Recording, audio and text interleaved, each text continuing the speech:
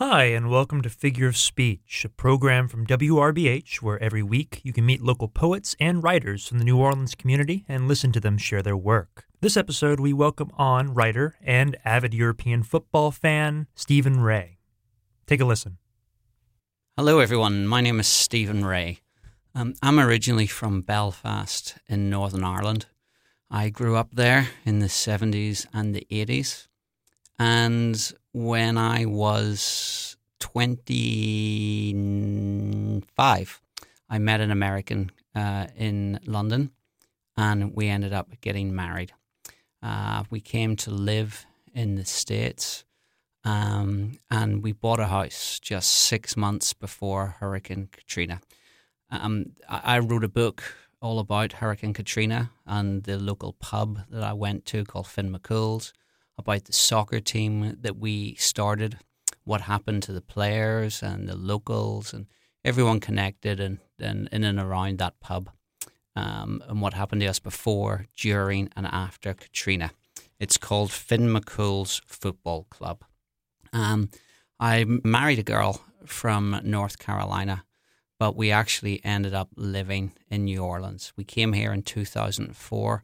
I've now been here 14 years. I'm going to read you a little passage. This is chapter 4 of my book, just about how we ended up living in New Orleans and what my impressions were. When we moved to the States, I had explored a lot of America. I had already been to all 50 states. I had traveled extensively around this country, and I thought I knew it pretty well. But you don't really know anywhere until you live there, I suppose. And initially, we were going to come to New Orleans for 1 year. Obviously, like I said, 14 years later, I'm still here. So this is a chapter entitled Living in America. A few years ago, my wife Julie and I had a long layover in Miami, and we bought a map of the States to pick somewhere to live. I suggested New England, but she ruled it out because of their harsh winters, and blew in her hands, rubbed them together, then put on a third cardigan as the temperature dipped into the 80s. I should explain here in chapter 3, I relate how Julie was permanently cold when we lived over in the UK. Anyway, she wanted to live in the South, but I vetoed North Carolina as I wasn't moving to a new continent, only to set up home down the road from the in-laws. We compromised on New Orleans, an oasis of decadence in the sober desert of the Bible Belt, a city we'd both visited and enjoyed. In June 2004, we flew to Charlotte, loaded up Julie's old car with 2 suitcases of clothes and a box of CDs, and coaxed the wheezing escort 700 miles south. We checked into a yucky motel 20 miles from the French Quarter and spent a week looking for somewhere to rent. It's tough when you don't know the going monthly rate, the good neighbourhoods, or even the city layout. We started with apartment complexes, but they were either too far from downtown, no point moving to unique, evocative New Orleans and living in the suburbs, or wildly expensive. We zeroed in the district 3 miles west of the quarter called Uptown because it is upriver from the original city. It is also built on higher ground. We were unaware of this detail at the time, but the following year everyone was an expert on the city's topography. By day 5 of our search, we were fed up, discouraged, and ready to jump at anything. We viewed an apartment in a block on prestigious St. Charles Avenue, the city's second most famous street, with narrow, dark, depressing corridors like a cheap hotel in a Manhattan murder mystery movie. The agent banged on the door to make sure the current art student occupant was out, as apparently she was usually still in bed when prospective tenants turned up at 3 p.m. Inside, hundreds of rose petals were scattered on the floor. "Looks like there was something romantic going on here last night," said the agent perceptively. Nothing romantic about the so-called view, though. A 2-foot square barred window overlooking a wall where 2 pigeons sat in their own filth. Ours for just $1,400 a month. We kept looking. We were constantly getting changed to use phone booths to set up appointments as we didn't have a cell phone, and in desperation, we resorted to going to a rental company. We left after 5 minutes because we couldn't stand the smarmy staff. "Now this place here, oh, it will be so good for you. It's ideal for you two, exactly what you guys want." I wanted to scream, "How the hell do you know what we want? We've just walked in, you haven't asked us anything. You've only just met us. You don't even know our names." But I didn't. We extended our motel stay and continued searching. We got lost and ended up outside a one-bedroom apartment with a for rent sign, which turned out to be the first privately owned and fully furnished place we'd found. We wouldn't need to buy a bed, a microwave or anything, and took it on the spot. Or at least we tried to. In Belfast, we had converted our savings to 2 US currency drafts worth tens of thousands of dollars drawing on a New York bank. But Judy's bank in North Carolina told us there would be a $70 fee to cash them. At another branch, they said the first branch were talking nonsense and they wouldn't charge us anything. But the New York bank might. How much might they charge us, we asked. They had no idea, but suggested we deposit the money into an account with them and wait and see. No thanks. So we took them to New Orleans, only for another bank to quote us $224 to open an account.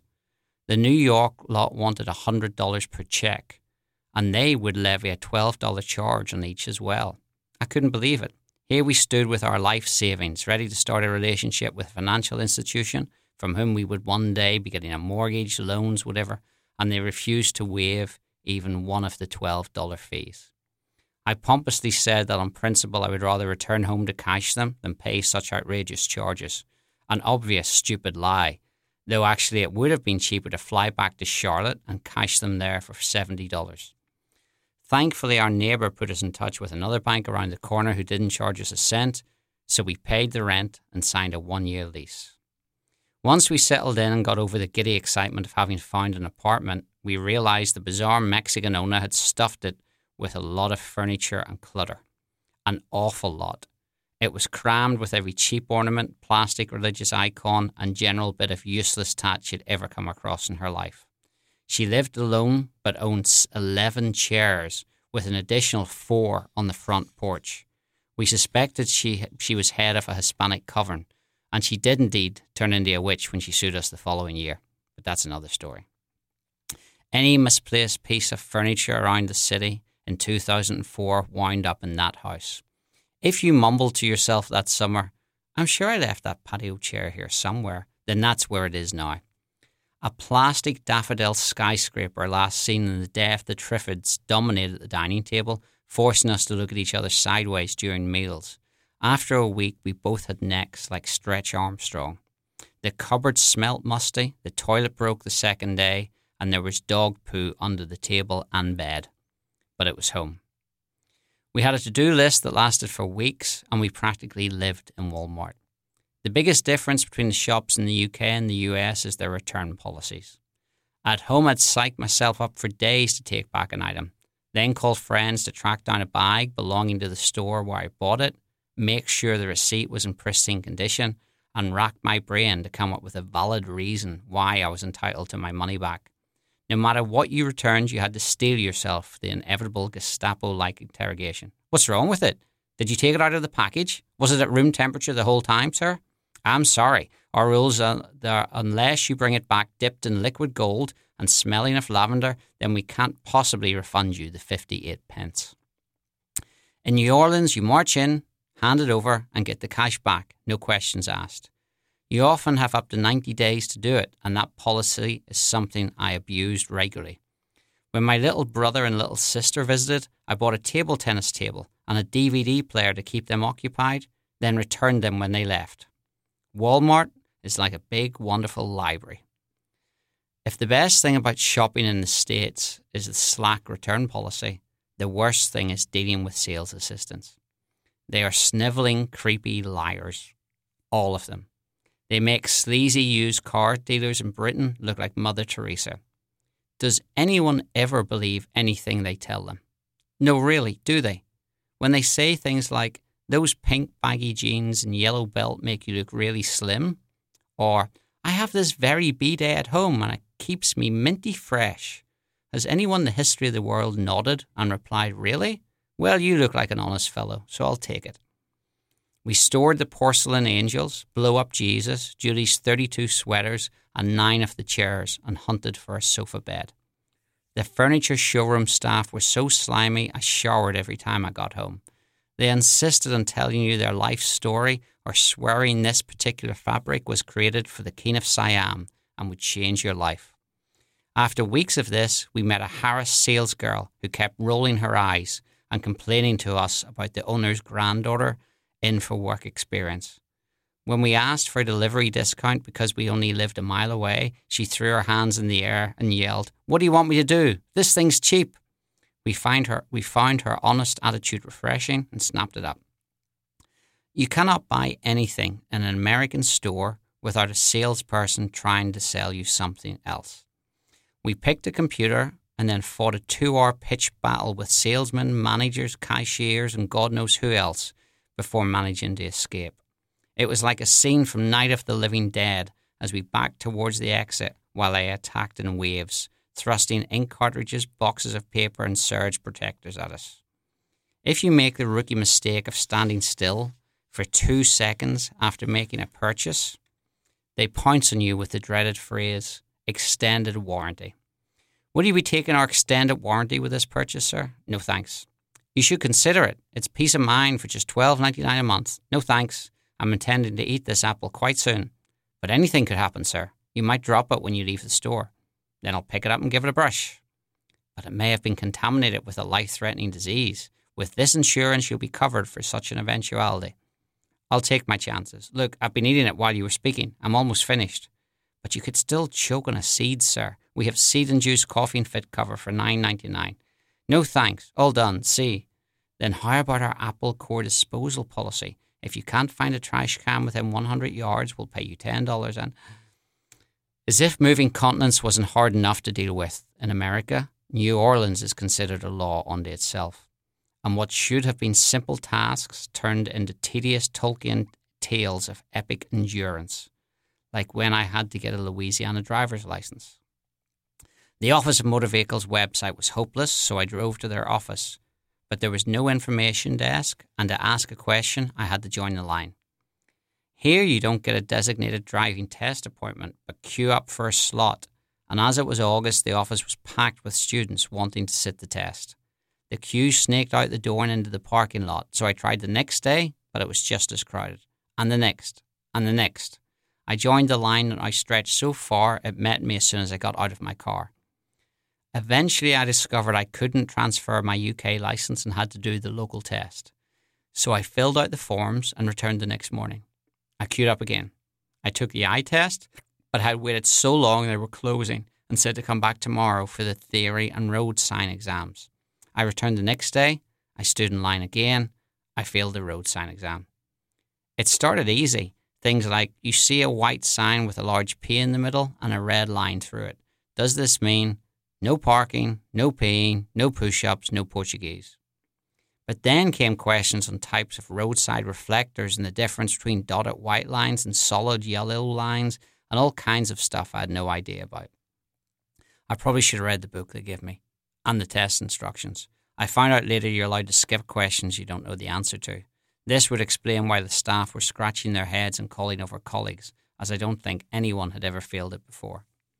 So I had to go back, queue up again, and retake it. Then I had to return to sit the actual driving exam, and I distinctly remember asking if there was anything I needed to bring. I was told I needed nothing. I returned the next day, queued up again. At the desk, they asked if I had my insurance with me. No, I didn't. I went back the next day, queued up again. NASA trains astronauts faster. When I finally sat the test, it was so quick I thought I'd failed. I literally drove around the block and then had to park between two white lines so far apart Stevie Wonder could have done it. I scored 96%, losing marks for not pausing long enough at a stop sign. The examiner advised me to count to 10 in future. Yeah, right. We had completed such official rites of passage, and we were getting used to the permanent sweat sheen, giant cockroaches, and smell of dog poo when I looked out the window one day in August and saw 3 different neighbours loading up vehicles. I investigated and found out they were evacuating from Hurricane Ivan, which explained why those blokes down the road had been hammering plywood over their windows. I'd assumed they were having a bonfire or protecting the glass. New Orleans had hurricanes? It was news to me. The traffic was mental, and it took 7 hours to crawl to a bed and breakfast 120 miles away. Ivan jogged east and crashed into Mississippi, with our wind damage limited to a few leaves on a porch. I joked about the terrible destruction natural disasters could inflict and swore to never hightail it out of Dodge again. Funny how these throwaway remarks come back to haunt you. By November, Julie had a job. I was a house husband, but one who couldn't cook or iron, so not so much house and really just a husband. And the presidential election was in full swing. Dozens of Democratic campaigners gathered on the neutral ground along St. Charles every evening in all kinds of weather, and in the midst of rush hour traffic they jumped up and down, waved placards and yelled at drivers to vote for their man. Though I admired the dedication of these political cheerleaders, did they believe they'd change voting intentions, or that their actions would be the tipping point for wavering citizens? Did any Republican-leaning redneck roll down his truck window, lean out to spit, tip back his baseball cap, turn down Leonard Skinner, and say, "Dang it, I was going to vote for George W., but darn, that poster-waving mob makes a convincing argument. To heck with politics and campaigns, I'm going with the chanting crowd bouncing about in the rain." It cooled down, and then cooled down some more. New Orleans' first Christmas snow in 50 years was a wonderful fairy tale sight. Of course, viewing the apartment during the wax-melting, searing summer, we hadn't thought to ask about the heating. There was none. After sweating like hooded rapists in a disco for months, we were now bundling up at bedtime like Arctic adventurer Ranulph Fiennes. Judy was simply delighted by this turn of events, and I don't exaggerate when I write that she slept in 3 layers of clothing, a woolly hat, scarf, and gloves. The only exposed skin was the very tip of her nose, and when she needed to breathe, it would pop up from underneath the covers like a submarine periscope. We were so miserable we checked into a bed and breakfast on Christmas night. The electric heaters from Walmart were worthless in a home with 20-foot-high ceilings designed to keep the room cool, but we cranked them full blast anyway and huddled around like picketing Yorkshire miners, warming their hands outside a harsh winter in northern England. By the end of the year, we'd had enough and decided to buy a house. I returned the heaters to the library.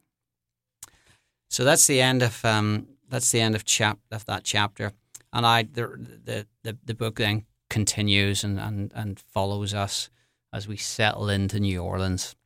And then we have to evacuate whenever Katrina hits, and it's a very haphazard evacuation. When the book came out, it was I was lucky enough that it was very well received by the likes of the Washington Post and the BBC. And I did a lot of appearances and readings and interviews, both in the States and in Ireland and in the UK.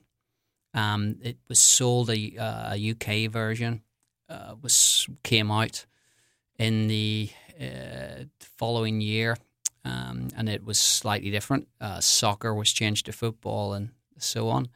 And it was optioned for a movie. I flew to California and met a movie producer out there who was originally from New Orleans.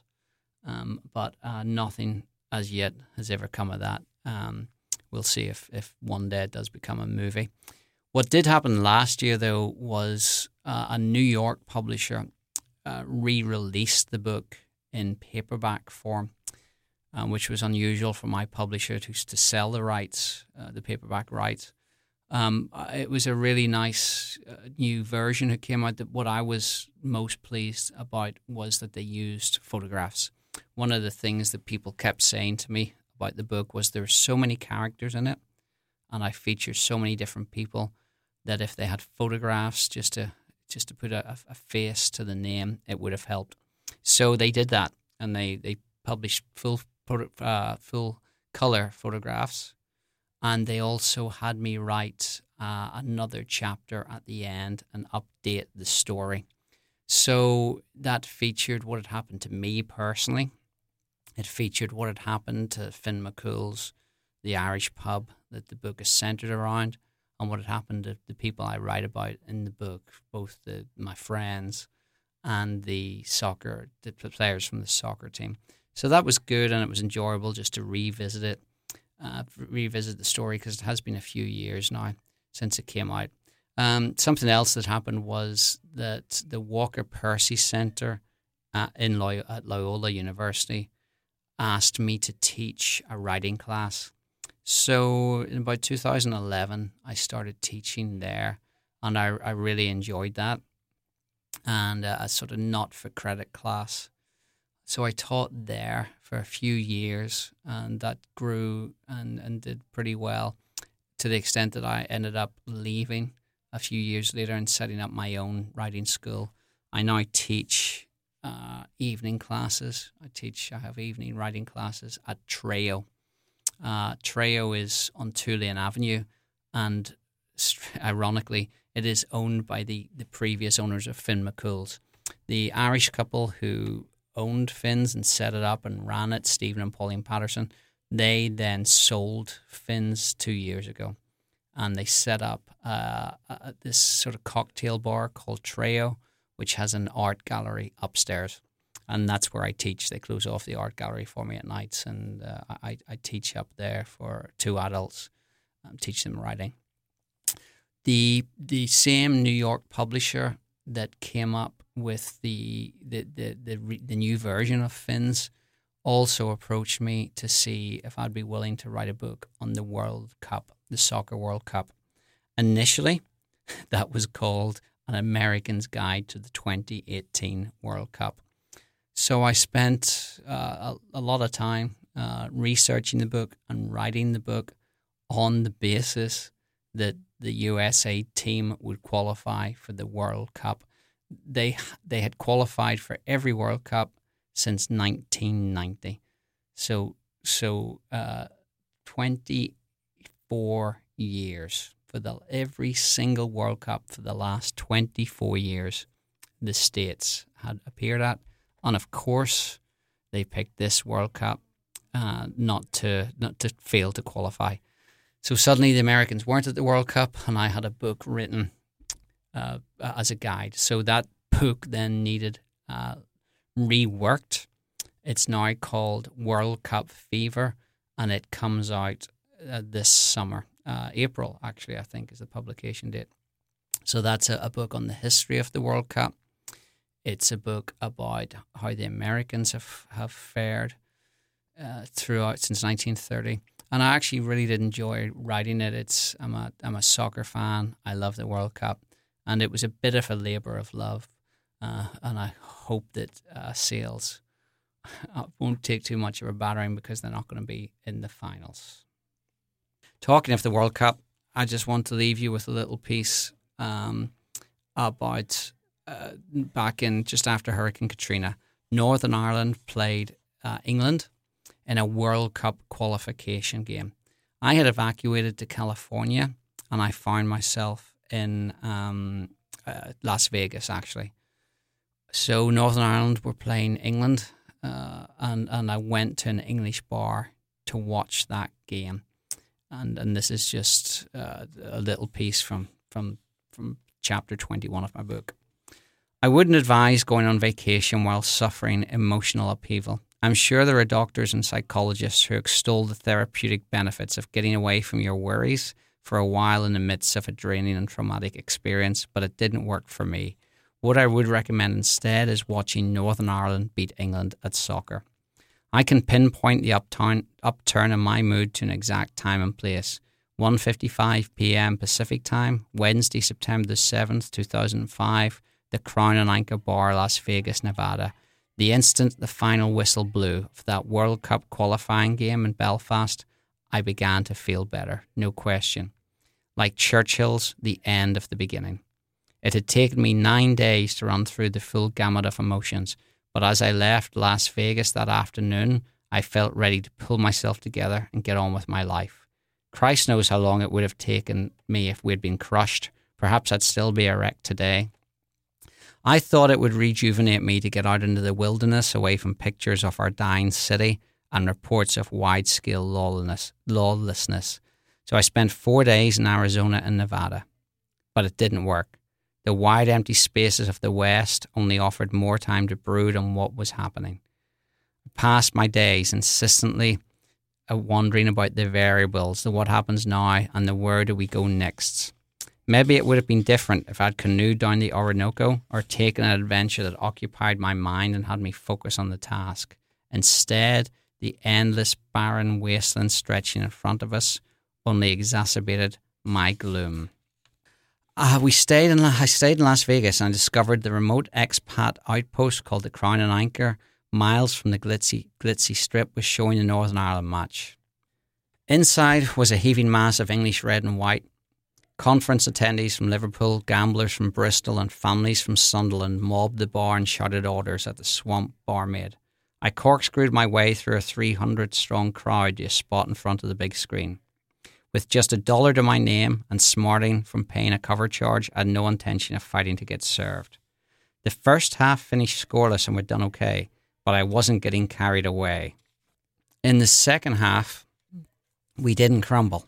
I started to believe we could snatch a tie. And then in the 74th minute, the unthinkable happened. I can still see it clearly today. I can picture exactly how it happened. Even writing about it gives me chills. My first instinct is that David Healy is offside. I see an English defender raise his arm, appealing. Crucially, the assistant referee is in the TV frame. I see him running, pointing downwards. Healy's run is good, timed to perfection. Healy strikes the ball. The net bulges. We've scored against England. We're leading 1-0. For a heartbeat, the bar fell silent. You would have heard David Beckham's diamond earring drop. Then I went nuts. Real honest-to-goodness, jumping up and punching the air, stepping on people's toes, careening into everyone while yelling at the top of my voice and hugging strangers as I screamed hysterically nuts.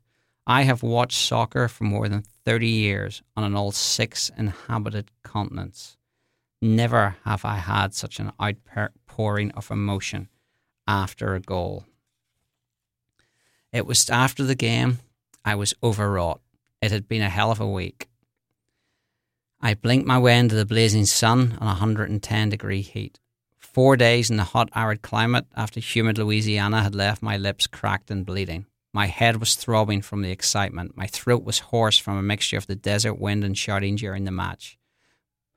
But for the first time since Katrina hit, I felt good. Really good. That was author Stephen Ray, who was reading from his book Finn McCool's Football Club, The Birth, Death, and Resurrection of a Pub Soccer Team in the City of the Dead. And that's our show. You've been listening to Figure of Speech, a new community poetry and writing program from WRBH. Tune in Saturdays at 1 p.m. and every Monday at 9 p.m. for more great New Orleans writing. Thanks for listening.